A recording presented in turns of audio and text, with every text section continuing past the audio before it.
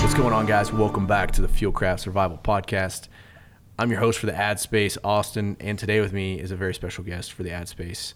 We'd like to welcome Dee Dee to her first Ad Space podcast recordings. Dee Dee, welcome. Oh, thank you. Thank you for that big, very important welcome to the Ad Space. It's a big deal, okay? We take it very seriously, the Ad Space. I know you do. So I'm happy to help, happy to lend a hand, lend a voice today to our Ad Space here at Fieldcraft Survival Podcast. You have a voice. I would normally tell one of the guys you have a face for radio, but you have a voice for radio. You have it. It's soothing. It's You're calming. So sweet. Yeah, I think that, I don't know if that's a compliment or if you were just like kind of backwards compliment. I don't know, but we'll just jump right into the sponsors. All right, here we go. So our first one is, like usual, guys, our OG sponsorship, Triarch Systems. Yes. And this company is amazing. All of the people that I've worked with at Triarch Systems are lovely, lovely people, really salt of the earth and so easy to deal with. They showed up big at our grand opening, and I can't wait to do more with them in the future. Yeah, and I mean, that's a big thing, and I say this almost every time, but one of the biggest things for me with any of the people that we work with is the actual people, not just the product. The product's a byproduct of the people, right? That's where the relationship starts, and it's huge. Yeah, and for you guys that don't know what Dee Dee does, she's our chief of staff here and also fulfills the role of the brand manager along with a ton of other things. So she has those interactions with these companies on a pretty frequent basis to keep us in good standing, because a lot of us are just too busy to usually have those conversations. It was in the past a very passive conversation, but now we're able to sustain a relationship just because of what you do. So you, in a lot of ways, know about these people more than the rest of us. So yeah, and in some senses, I know about the people even more than necessarily I know about the product. But I know both the people and the product, when it comes to Triarch Systems, are top of the line. Absolutely. So guys, head over to triarchsystems.com, use code FIELDCRAFT, and it'll save you 5% on your next build. And our next sponsor is another one of our OG sponsors, and that is Casey Highlights. I just had the privilege of hanging out with those guys a couple weeks back at Easter Jeep Safari. Ali and the gang over there, again, awesome people. They make a great product. Are you allowed to call that work? I don't know what you did. I mean, maybe. Yeah. I don't know. It feels like I feel like I'm cheating a lot of the times. Like I can't believe I'm getting paid to come out here and do stuff like this. But I love it. Yeah, it's awesome. So I love that you love what you do, and you can really tell that you do by what you produce. Well, thank you. Yeah, keep happy. That. So, guys, check out Casey Highlights if you don't already have them on your vehicle, on your boat, or whatever. They make something for everything. Their Flex Era 4s just went on Mike's LC100, and that build is actually finished now, so we'll be releasing some stuff on that soon. But Casey Highlights has been with us for a long time, and they make some amazing products. And again, like I said, for pretty much anything that you're really wanting them for, if you want to put a Casey Highlight on your dirt bike, you can do that. If you want them on your vehicle, on your boat, whatever, definitely check those guys out. Head over to Casey Highlights and use code FIELDCRAFT, and it will save you 5. No, 10. 10. Mm-hmm. Oh, dang. Get 10%. 10%. Yep. 10%. Wow. 10%. Okay. Wow, that's a lot. So 10%, code FIELDCRAFT. Check it out. Check it. So this podcast is actually with me and Kevin Estella, which I haven't done a whole ton of podcasts. I've done a few, but we talked about, and something that we're going to start doing on a regular basis, where Kevin and I talk about just survival of every genre, right? So in this one specifically, we talked a little bit about my search and rescue background, and then some of the things that I see that are common within search and rescue, and what are some things that people could do to better prepare themselves for being in the outdoors and doing recreational activities outdoors from that kind of lens and that perspective. And we actually went on to talk about a few other really interesting aspects. It was kind of a fun podcast to do, but it's a different perspective for people to hopefully view the survival scope through. So awesome. Yeah, so here we go, guys. Me and Kevin Estella about survival. What's going on, guys? Welcome back to the Fieldcraft Survival Podcast. So I'm actually on this podcast. I'm not just hosting the Ad Space today. This is Austin, and I'm sitting down with my buddy, good friend, and co-teacher, million other things, co-worker, Kevin Estella. What's up, dude? What's going on, Austin? How you doing, buddy? Doing good, man. Doing real good. Well, I told you I was going to surprise you today. And I don't know, some people like surprises. Some people hate surprises. But I was thinking about this earlier today because I know you got your background in search and rescue. And I was thinking about what causes people all the time to get into issues. And it's usually when something fails out in the trail, right? Like they run out of battery power. They don't realize that their compass, they lost all the fluid in the compass. The compass doesn't work anymore. Their boots blow out, whatever it may be. So I want to talk about a concept today that I know we're just going to BS for a while. And that concept is something, since most of the people that are listening are probably gun guys, gun gals, you know, if you're a gun guy or a gun gal, you probably know what a press check is, right? Press check is going to be used to verify or establish the status of your firearm. Well, we can apply that concept of a press check to a lot of our gear, right? Many people, when they buy a knife, they will often like take the knife to the back of a fingernail or take the knife to a pen, or some of them will just run their finger against the edge, feeling like, oh, it's kind of sharp or it's dull or whatever. So we can apply a press check to that. I know people press check power tools. Oh, right? yeah. The rule is you have to squeeze it twice. Yep. Right. And even the tongs before you cook, you click. You got to give 2-3 test clicks. If you don't do that, you're pretty much a communist. Basically, So let's talk about that. I want to know, first off, what examples have you seen over the years of people who haven't done that press check to gear and it's gotten them in trouble? Yeah, that's actually a really good topic. Hell yeah, man. That's why I brought it up today. Yeah.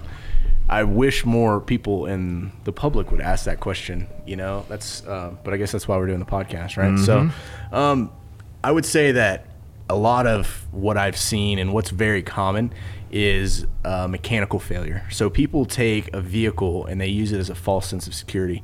They say, well, I have this tracked vehicle. I have this snow machine. I have this ATV, UTV, four-wheeler, whatever. Or even a car, and say, well, now I can get 15, 20, 50 miles into the backcountry and I'm safe because I can get out. Well, what happens when that machine fails or it breaks? Because now you've just carried yourself into the backcountry and you have no way to get out except for the only vehicle you have is your Lamborghinis, you know? And Lamborghinis? Yeah. I heard that one when I was in the military. It's a pretty good one. But so yeah, it happens really, really often, and that or people get stuck and can't recover their machines. So when I look at that and I see that commonality, which I would say makes up, I don't know a true statistic, but if I was just going to guess, I'd say 80 to 90% of the calls. Sounds about right. That's an Asian approved statistic right there.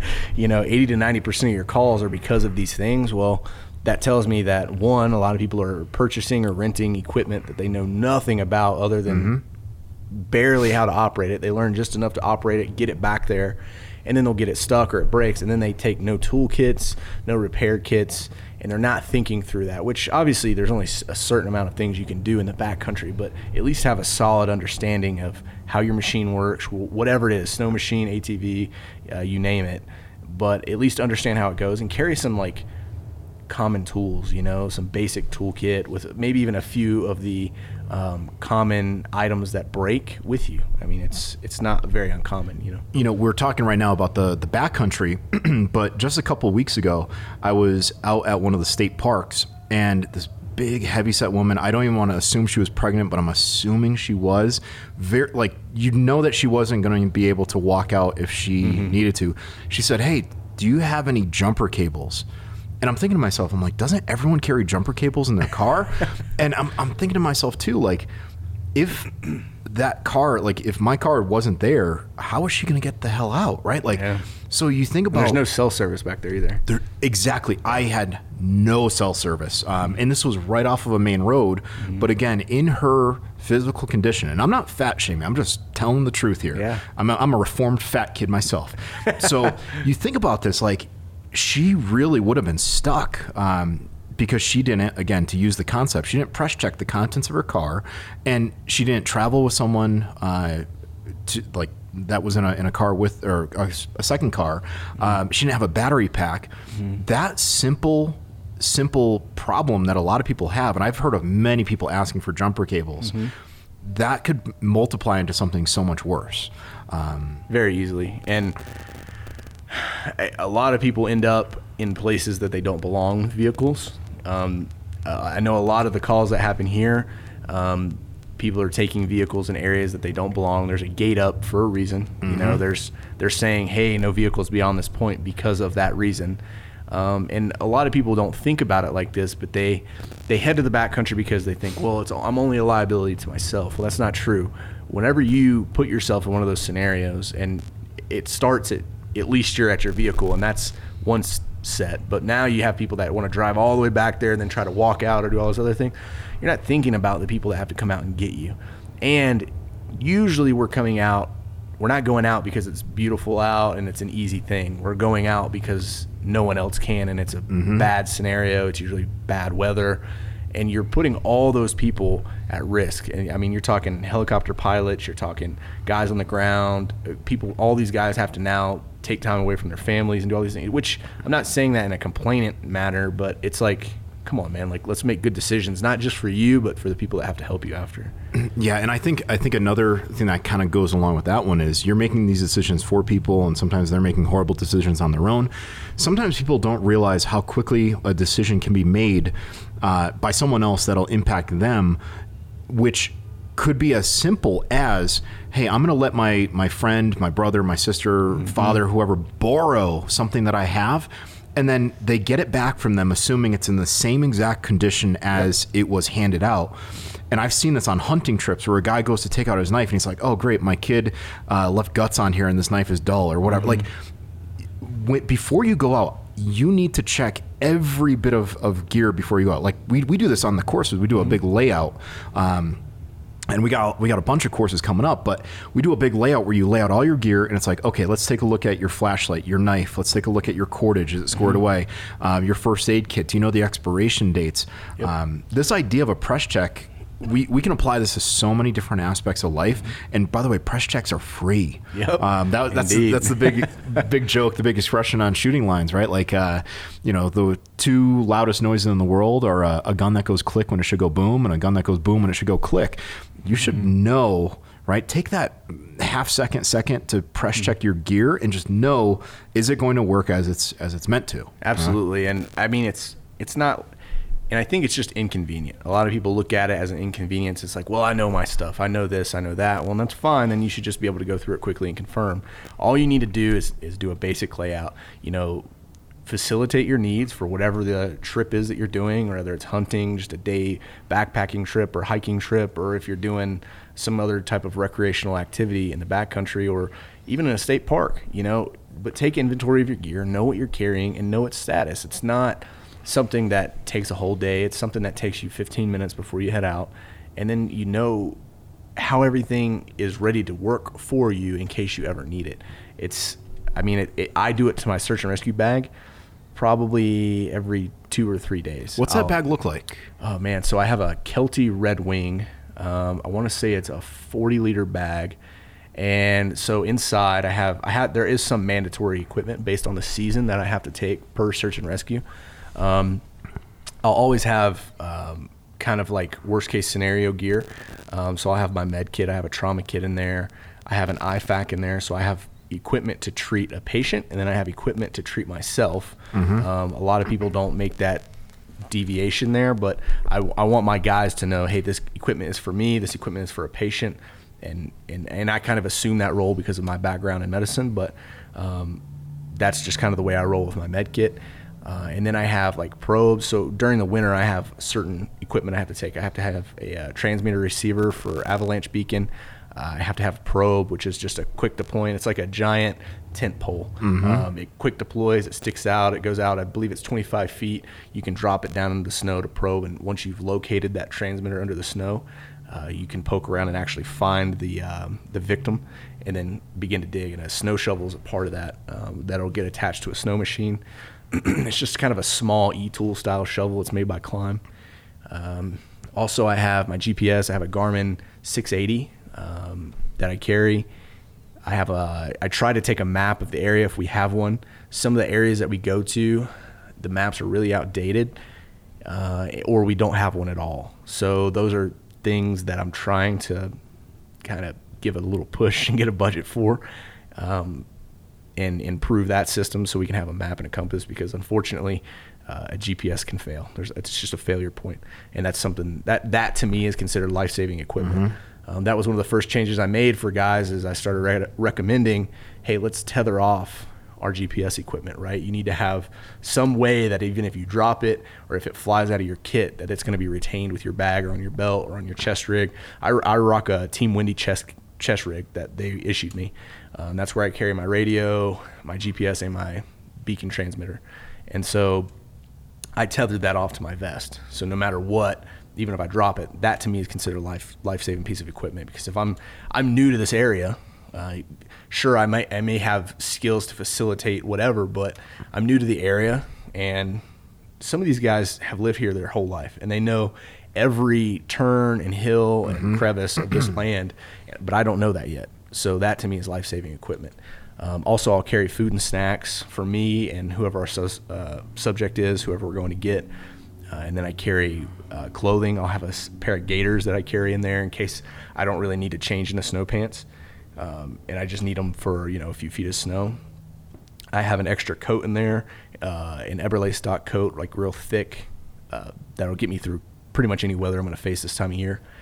And I have my search and rescue shell, an Arc'teryx shell that goes over that. It's bright red. We wear those specifically in the backcountry, so that way not only can we see each other, but subjects can see us. It's easy to identify. And then what else do I have in there? I have an extra pair of socks. I take another pair of wool socks. And then just kind of my EDC items, knives, fire steel, my survival kit. I have another pair of gloves in there and a few other items, but mainly my EDC stuff is on me all the time anyway, so I don't consider that part of my search and rescue bag. However, I do have redundancies in there as well if I need it. Like I have another Swiss Army knife in there that I carry. It's just great to have. I have a few basic tools that will be in a separate bag that I always make sure that's already at the search and rescue building when I need to pick up a machine. If I have to take a snow machine or an ATV, I do have a toolkit that I can take out with me. By no means do I consider myself an ATV mechanic or a snow machine mechanic. I'm pretty new to riding a snow machine. All the guys at SAR, if they're listening to this, are probably laughing at my ability compared to theirs to ride a snow machine because they've been doing it their whole life. But I'll be damned if I'm going to go out and end up just the same as anybody else that ends up out there. I'm going to give it what I can and apply my knowledge. That's a responsibility I take on every time I have to drive another piece of equipment. If I have to learn how to drive whatever, if I have to learn how to drive a tank, then my understanding of taking ownership of that vehicle is, okay, I need to understand some basic maintenance behind this piece of equipment that I can at least get by on. So, and then, also I have a slew of training that comes with search and rescue that helps me work with those things. And my bag can be light, my bag can be small. I don't have to carry a ton of things because the best way that the best analogy I can use for it is experience makes your pack lighter.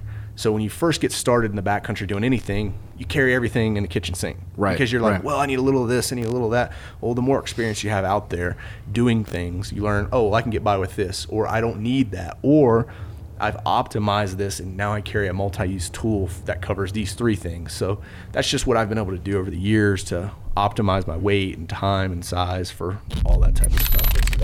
Hey guys, we're going to interrupt this podcast. This show is brought to you by our new sponsor, BetterHelp Online Therapy. A lot of us take care of our bodies, but 2020 and 2021 have been tough. So we should also think about taking care of our minds. The good news is therapy works. So many people are battling a temper. Their stress is too much to manage. They have depression, anxiety, PTSD, the list goes on. If this is you, you can use therapy to get some tools to make life easier. BetterHelp is customized online therapy that offers video, phone, and even live chat sessions with your therapist, so you don't have to see anyone on camera if you don't want to. This podcast is sponsored by BetterHelp, and Fieldcraft Survival listeners get 10% off their first month at betterhelp.com/fieldcraft. That's BetterHelp.com/fieldcraft. Now back to the podcast. See, that's a professional loadout. Like I'm listening to you explain, this is what I carry, I'm standardizing this, I'm tying down gear. All of those things that you're doing are learned from experience. But I want to take a step back to something that you just said about borrowing a car and learning, or borrowing a vehicle and knowing how to use that vehicle. This press check concept that I'm about to tell you about happened to me a couple years ago in the middle of Atlanta. And I'm going to tell you the story. This is a no BS story. I'm there with my buddy Travis. I'm there with my buddy Rich, who's like a DC Metro cop. And I'm there with my buddy Alan Odinson. Now, if you guys don't know Alan, he's essentially a modern day barbarian. Now, we are coming back from a restaurant. It's called Fogo de Chao. It's like one of these all-you-can-eat Brazilian steakhouses, and we just ate a whole bunch of red meat. I was seeing how many lamb lollipops, right, the little lamb chops I could have, and I had a plate going, and they finally said, "Sir, are you fine?" Like, I believe they used the word "finally" because I was like making a disgusting mess of myself with like a foot high of bones. So we just leave this restaurant, and now we're driving, and we hear, I'm like, "What the hell is that?" So then I'm like, I have a funny feeling I drove over something. And we hear it more, and then we hear, I'm like, great. There it goes. Well, Rich gets out. Remember, DC Metro cop, he's got his flashlight. He's like, all right, now I want you to drive. Let's look at all the wheels. And we drove over, I drove over this bolt that was in the ground, and it was about an inch wide. It was massive. And it was in the tire, and it basically caused this deflation. So I was like, I think I could probably get down to the nearest gas station. So we were like, all right, it's not the sturdiest tire right now, but I bet we could get down there, and then that's where we could change the tire. Like, we'll have lights and everything. Way safer, right? Then on the middle of like this road that cars are whizzing by. So we get down there, and we get to the gas station, and now I'm looking around this gas station. It's one of these gas stations that has like plexiglass up over the convenience store area of it because you know that they're getting held up. And I'm thinking to myself, I'm like, all right, I'm armed. Travis is armed. Rich is armed. Alan is armed with all sorts of stuff. Like, he makes bows. Like, he'll cut you. Yeah. So now we get out, and we're like, okay, they establish a perimeter. Like, it was amazing, right? Like, I'm sitting there like, if I have to get stuck in a this scenario, this is the crew I want. So we go, and we're like, well, let's just put on the spare. There's no spare tire in the rental car. There's a sign in the rental car that says, if you experience a flat, call this number. So now I'm thinking to myself, I'm like, I never was in the habit of checking to see if there's a spare tire, checking to see where the tools are. Mm-hmm. Many of the rental companies now will tell you, call roadside assistance if you need to change your tire, because it's more of a liability for them to let you do it. So now I'm thinking to myself, like, man, I never knew that before. And imagine if I was in an area where there wasn't service, right? So that's something that is just a prime example of, I didn't check the spare tire. And you're talking about like having knowledge of all the vehicles that you're gonna borrow. Well, how many times do you guys borrow someone's car and you say, when was the last time you had an oil change? Is the battery new? Like, if it's over 5 years old, you should probably ask that question, because that battery is probably shit. And it's something that we don't do because we trust people when we borrow gear. But how long does it take to ask a handful of questions? Yeah. Well, and what's funny is when I first got on search and rescue here, somebody grabbed my pack out of the back of the car after a call, and he's like, good God, dude. He's like, you got a bunch of stuff in here. I was like, well, I got a few things, and he's like, good gosh, like, what are you worried about? And I was like, well, with that pack, nothing, and he was like, he's like, good point, and I'm like, well, I mean, if all I have to do is be a little stronger to carry more equipment, my pack isn't heavy. Like, we're talking, my pack's probably 27-ish pounds, right around there. And that's not counting carrying water. So I'm probably a little over 30. Yeah, they say no more than 20% your body weight. And, well, I don't want to talk about that. I'm a recovering fatty myself. Yeah, a little COVID weight. We all got it. And, but, these guys are used to carrying, because the typical call, it can be handled very easily. It's usually what we'd call a citizen assist, where they're not needing to be found or rescued. They're just needing to be like, hey, I'm in kind of a tight spot here, and it would really help me if I had a couple guys come help. And that's what we'll do. It's the neighborly thing to do. It's how we run things in the county that we're in. And you can usually get away with next to no equipment. I mean, you could probably go with no backpack and be totally fine. But that's why I work for this company. I believe in being prepared. I've spent my entire adult life preparing myself and others to do these types of things. And, it just seems silly to me to not do it. And not everybody's on that same mindset. Not everybody's on that same boat. So that's the little things that I'm trying to do. And easier said than done in a lot of ways with a big group of people, but we're getting there. Yeah, I think it's not just a mindset, it's a virtue, right? I think people are afraid to say that preparedness is a virtue or readiness is a virtue, but once you experience being called to some type of problem, like, hey, that guy Austin, he can get it done. Call Austin, he's got something on him, I guarantee it. And you realize, wow, you can help people, you can help yourself. It's hard to say that you want to go the opposite direction. If anything, you want to strengthen yourself more than your current level of readiness or preparedness. So it's a virtue, right? And I think everyone at our company, we all try to live by that virtue. And you know, that virtue for those listening, it doesn't have to be right from 0 to Mike Glover or 0 to, you know, Austin Lester. It can be you starting off with, let's see what I have in my pockets right now. Absolutely. Dump your pockets, right? Yeah. Do you have something to make a fire? Do you have something that you can use to cut, right? Mm-hmm. Like a Swiss Army knife and a lighter, or a Swiss Army knife and a ferro rod. You guys know, if you follow me, if I leave the house without that, I feel like I'm naked. Yeah. So, and I mean, yeah, you go ahead. You start with the small things. It's like you hit the nail on the head, in my opinion, because like, let's not focus on this epic journey that you want to take in your van again to drive all the way down to South America, right? Mm-hmm. Like, let's start with what you got in your pockets and what I need to get myself back and forth to work. You know, I can cover that. It's manageable. Okay, I need these few things. I need to make sure that I have a spare tire in my car, like you were saying. I need to make sure I have some basic tools, maybe a couple road flares. I need to make sure that I have cell phone charging cable for in my vehicle. I need all these little things, and let's talk about that, and then let's expand across that. Because when I teach land navigation, I have a lot of guys that'll come in and then they'll take the class and be like, dang, dude, this was great. Like, I feel really prepared now that I can go out and navigate. And I'm like, okay, and that's good. But I want you to not start on this 7-day elk hunt that you have coming up. Let's go and go out to the state park and practice those skills. So that way, if I get turned around, I can say, oh, there's the trail, and fix myself. Because if you start small and you do these little things, the mistakes that could be made in first learning something won't be detrimental to you. They're not going to be life-altering or life-changing or life-ending mistakes. They're just going to be inconveniences. So now if I'm on my way to work and my phone dies, that should be my goal. Like, can I drive from my house to work and home on one battery charge? If not, do I have something to charge it? And then when my phone's dead on the way home from work, I'm saying, dang, you know, this is a great example of if I was doing X, how I wouldn't be able to get communications right now. So I need to facilitate that and say, okay, that's a little goal, versus now I'm 50 miles in the backcountry and my phone's dead, or my equipment doesn't work, or I forgot my Garmin InReach, or whatever. These little incremental changes in your life grow to bigger and bigger and bigger things that now you're more prepared. Let's talk about that phone. A lot of people only talk about how much battery power their phone has. Something that we do on courses, and this is something that all the listeners can apply to, say, vacation planning or commuting planning. How much service, how many bars do you have in a given area, right?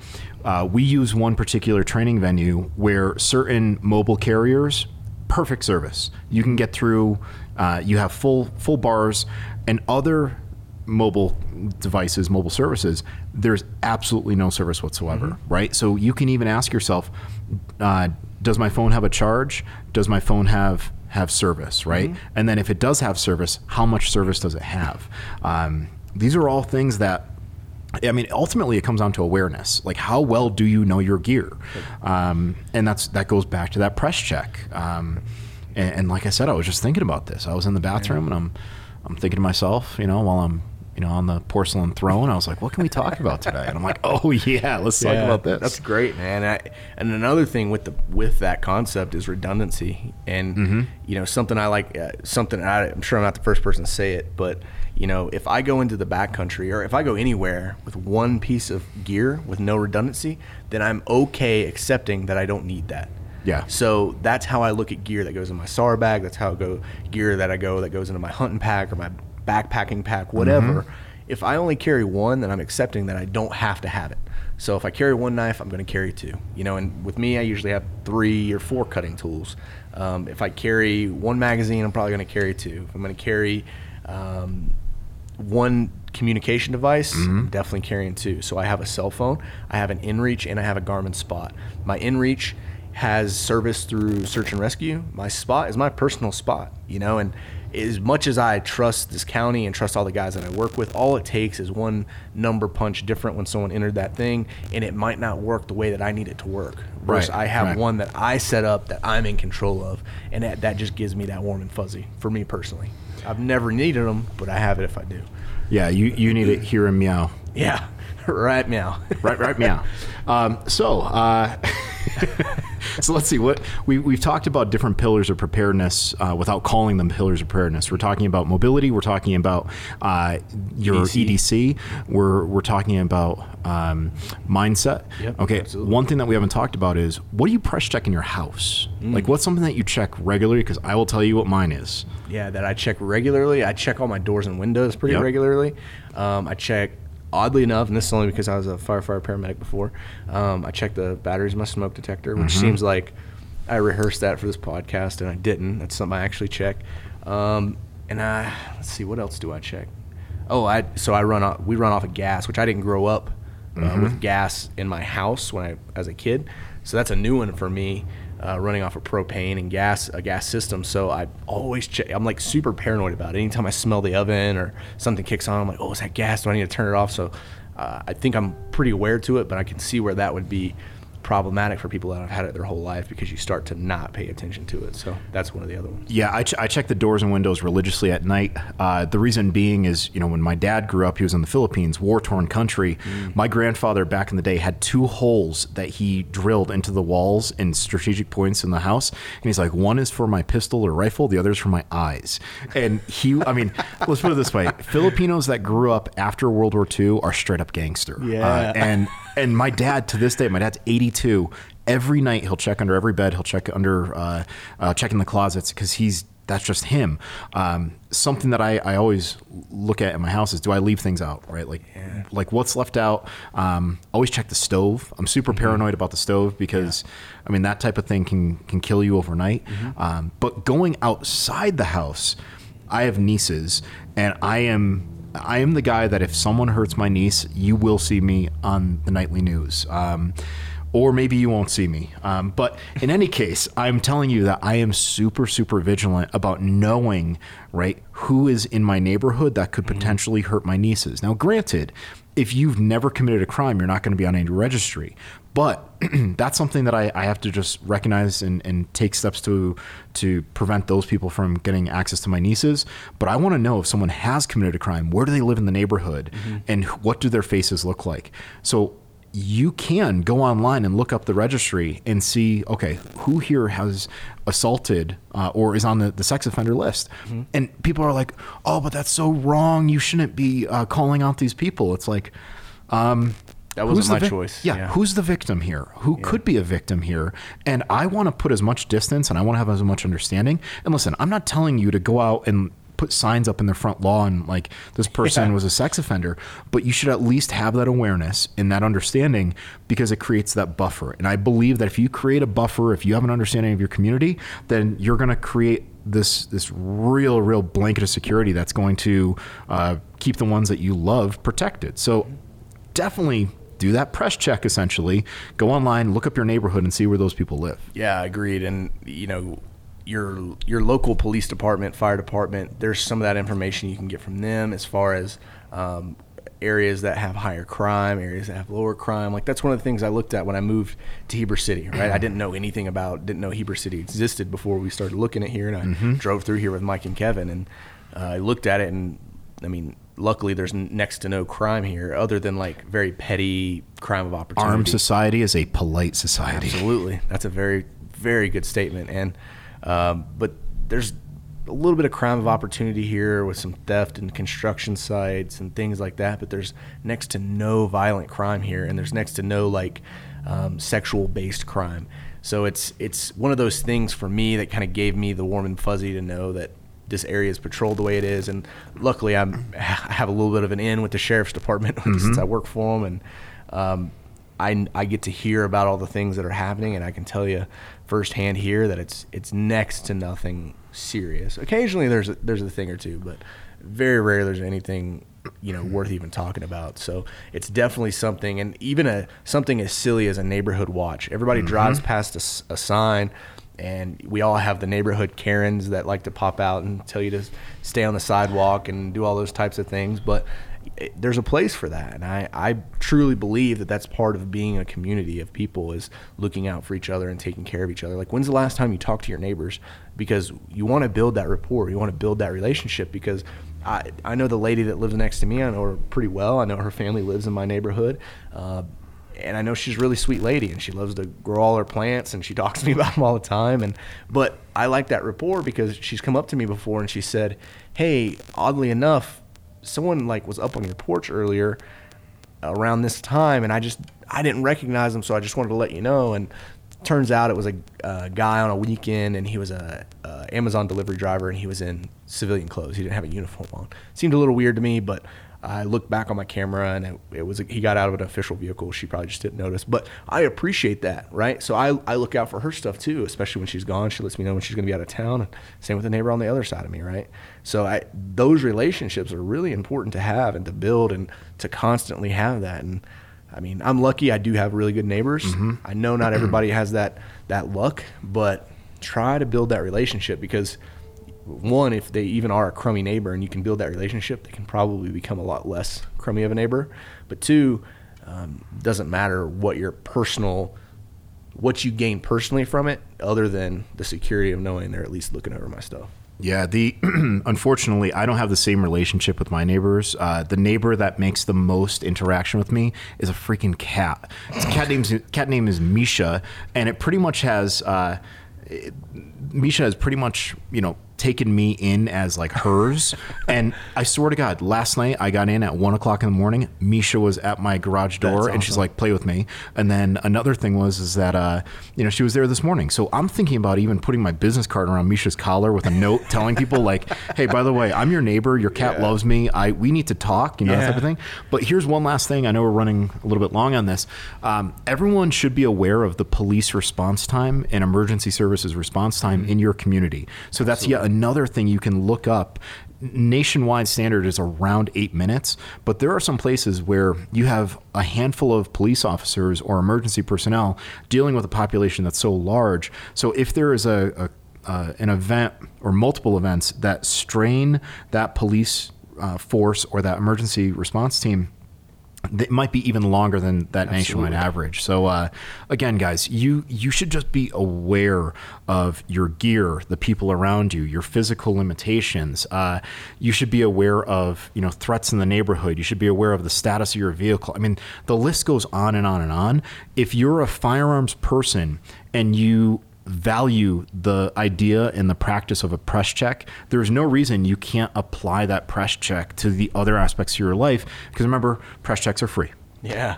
So guys, thanks for listening to this one. This is a important topic, for one, all these topics were, but also Kevin and I talked about doing these podcasts a week ago, and I think we're going to start trying to make this a more regular thing where we hop on here and talk about just survival stuff. So if you have ideas for things you want to hear discussed potentially between Kevin and I in that survival realm, DM one of us on either the Fieldcraft homepage or hit us up on Instagram.